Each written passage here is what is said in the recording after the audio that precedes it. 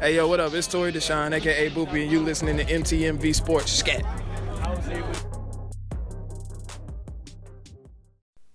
UFC heavyweight Walt the Big Ticket Harris's daughter, Anaya Haley Blanchard, was reported missing on Thursday, October 24th. Her vehicle was recovered, but she is still missing at the time of recording. Blanchard was last known to be with someone she was meeting from a dating app. If anyone has information on her whereabouts, please contact the Auburn, Alabama Police Department or email findanayablanchard@gmail.com. We here at MTMV Sports are praying for her and her family. Shakur Stevenson and Devin Haney recently went from contenders to champions. Shakur won the vacant WBO featherweight title with a near-flawless performance versus his girlfriend's brother, Joet Gonzalez.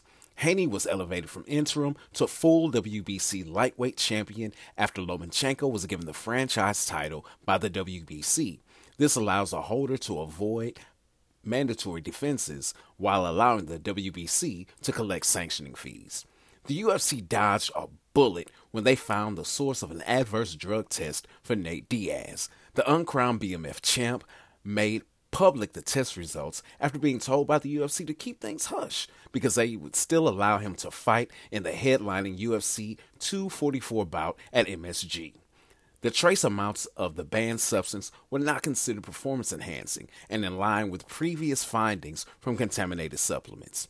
A vegan and known advocate for clean fighting, Diaz refused to stay quiet, as doing so could have besmirched his reputation. The UFC expedited the test and verified the contaminated supplement within 24 hours of the Stockton bad boy pulling himself from the card, thus saving his highly anticipated showdown with 2019 breakout fighter Jorge Gamebred Masvidal. For more fight news, listen to the MTMV main card. It's your man, The Voice, Fight Night's correspondent for MTMV Sports.